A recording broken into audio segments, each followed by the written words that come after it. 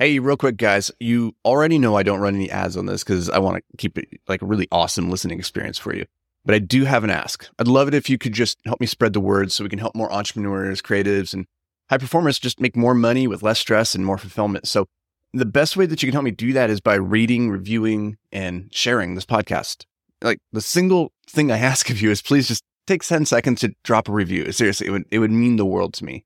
And more importantly, it may just help change somebody's life. So thank you, and let's get to the show.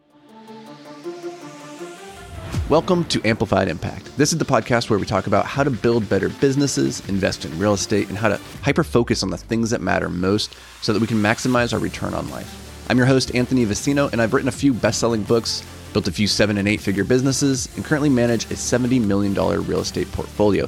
But the thing I'm most proud of is that I managed to turn my ADHD into a superpower. This podcast is all about the stories, lessons, and strategies I wish I had learned sooner in the pursuit of living a life beyond the apex. I'm psyched to have you here. Now let's go make some amplified impact. So I recently tweeted that 82% of good writing is simply great formatting, that 13% is sentence structure, 4% is how you say it, and only 1% is what you actually say. So my source for these highly scientific numbers is just my own anecdotal experiences having written 13 best-selling books. And I thought this was, I brought this up because I got an email from somebody who, I was actually really intrigued to hear their story and dive into it. But the way that they had formatted the email was just so hard to read that I gave up. I just I can't do this. I'm not going to waste mental energy trying to decipher this thing. And I think this actually happens a lot where people will send me messages and I really want to engage with it, but because of how it's formatted, I won't engage. I can't bring the mental energy to dive in.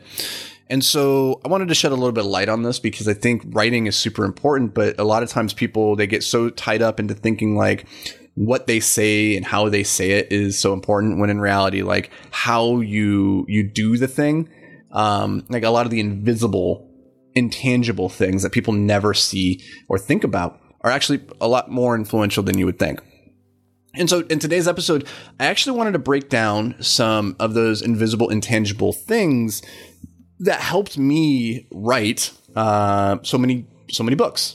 Not necessarily good books, but they helped me write a bunch of books. And so for every book that I published, which is, I think we're at 13 now, if my math is still accurate, the reality is that there's like 3 unwritten books, or unpublished books rather, where they weren't good enough. They weren't right for whatever reason. But all that's to say is that like I've written a lot. I've written a lot, and there are certain resources, certain things that really helped me to get to that place. And so in this episode today, what I want to share with you are just 5 resources that helped me write so much. And I think this can be valuable for you guys if you're interested in becoming better writers, or if you're trying to sit down and write a book, or really take out the word writing and apply this to any skill or anything that you're trying to get better at. And there's going to be a way to apply one of these resources to that thing. So here are the 5 resources that have helped me write so many damn books. Number 1 is Evernote. Okay, so Evernote is actually just a placeholder here because I actually don't use Evernote anymore. I did in the beginning for like the first 6 years of writing. These days I use Asana or I use Notion. But the reality is it doesn't really matter what the software is. What it does matter is that you have some kind of note-taking resource, some place that you can keep your thoughts, like a scrapbook.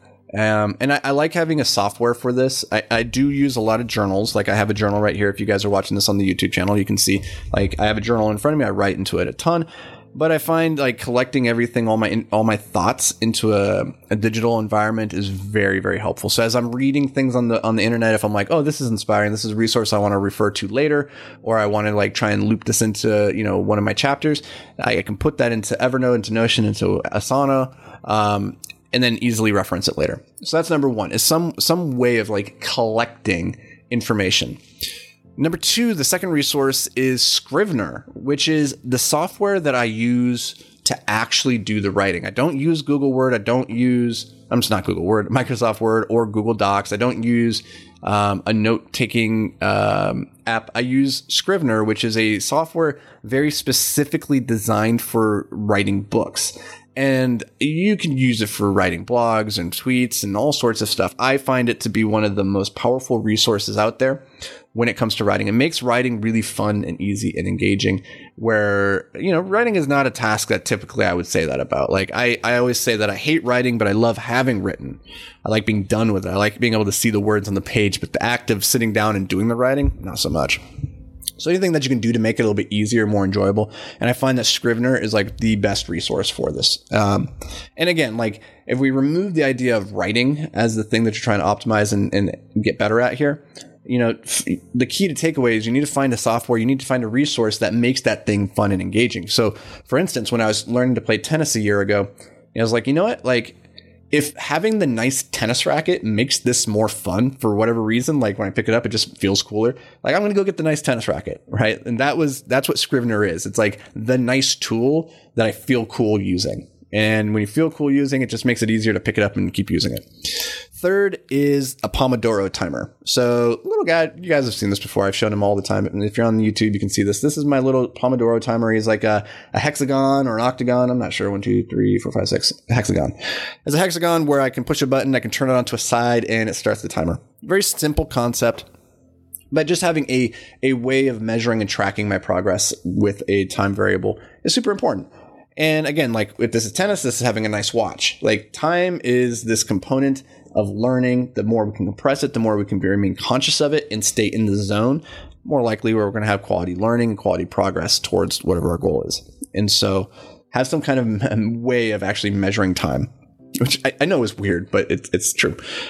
All right, number 4. The fourth resource is my mechanical keyboard. I don't know if you guys can see this. I can't hold it up. It's probably not going to reach to the camera, but I have been writing on mechanical clicky keyboards for the last decade. And again, this is just very similar to the idea that I was sharing before about having the really nice tennis racket or the nice software, is having tools that make you feel good when you use them. It makes it more likely that you're going to do the thing. So if that's going to the gym and you like those badass shoes, get the badass shoes. If that's, playing guitar, like get the nice guitar. I'm pointing to the nice guitar behind me. If that's going to be the thing that makes you excited to play with the thing, to do the thing, by all means do it. Writing like on a mechanical keyboard, for those that don't know, they're the ones that just go clicky, clicky, clicky. They're really loud. Little funny note here, guys, is as I was saying that, I pushed a button on my keyboard and literally stopped the recording. So the thing is, like, having a clicky keyboard just makes me feel connected to my words in a very visceral way. And so I find anything that you can do to connect you with your work more deeply is well worth the expenditure. So my nice clicky keyboard here, I can't even imagine writing without it, honestly.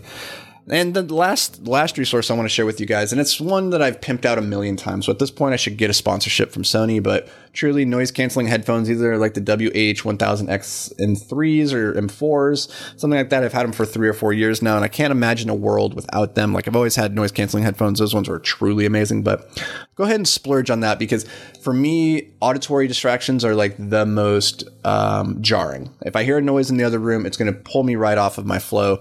And so anything that I can do just to stay in the zone while writing, because writing is a hard task.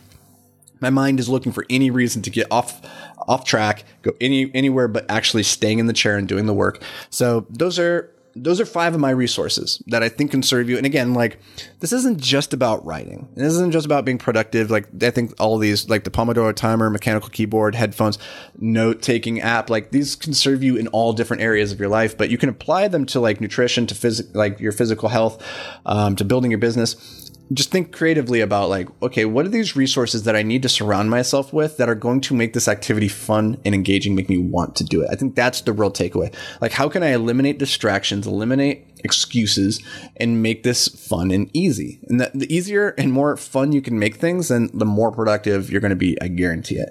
So those are my 5 resources that have helped me write about publish 13 books at least, and write a few more than that. I hope these are, helpful for you guys. If they are, awesome. If they are not, please let me know. Like, truly, if this episode was complete bunk, and you're like, don't talk about this anymore, like, that was lame, just let me know. I'd love to hear from you guys. Shout out on social media. Like, truly, you guys have been awesome. The support and love that you guys have been showing, it's fantastic. So keep those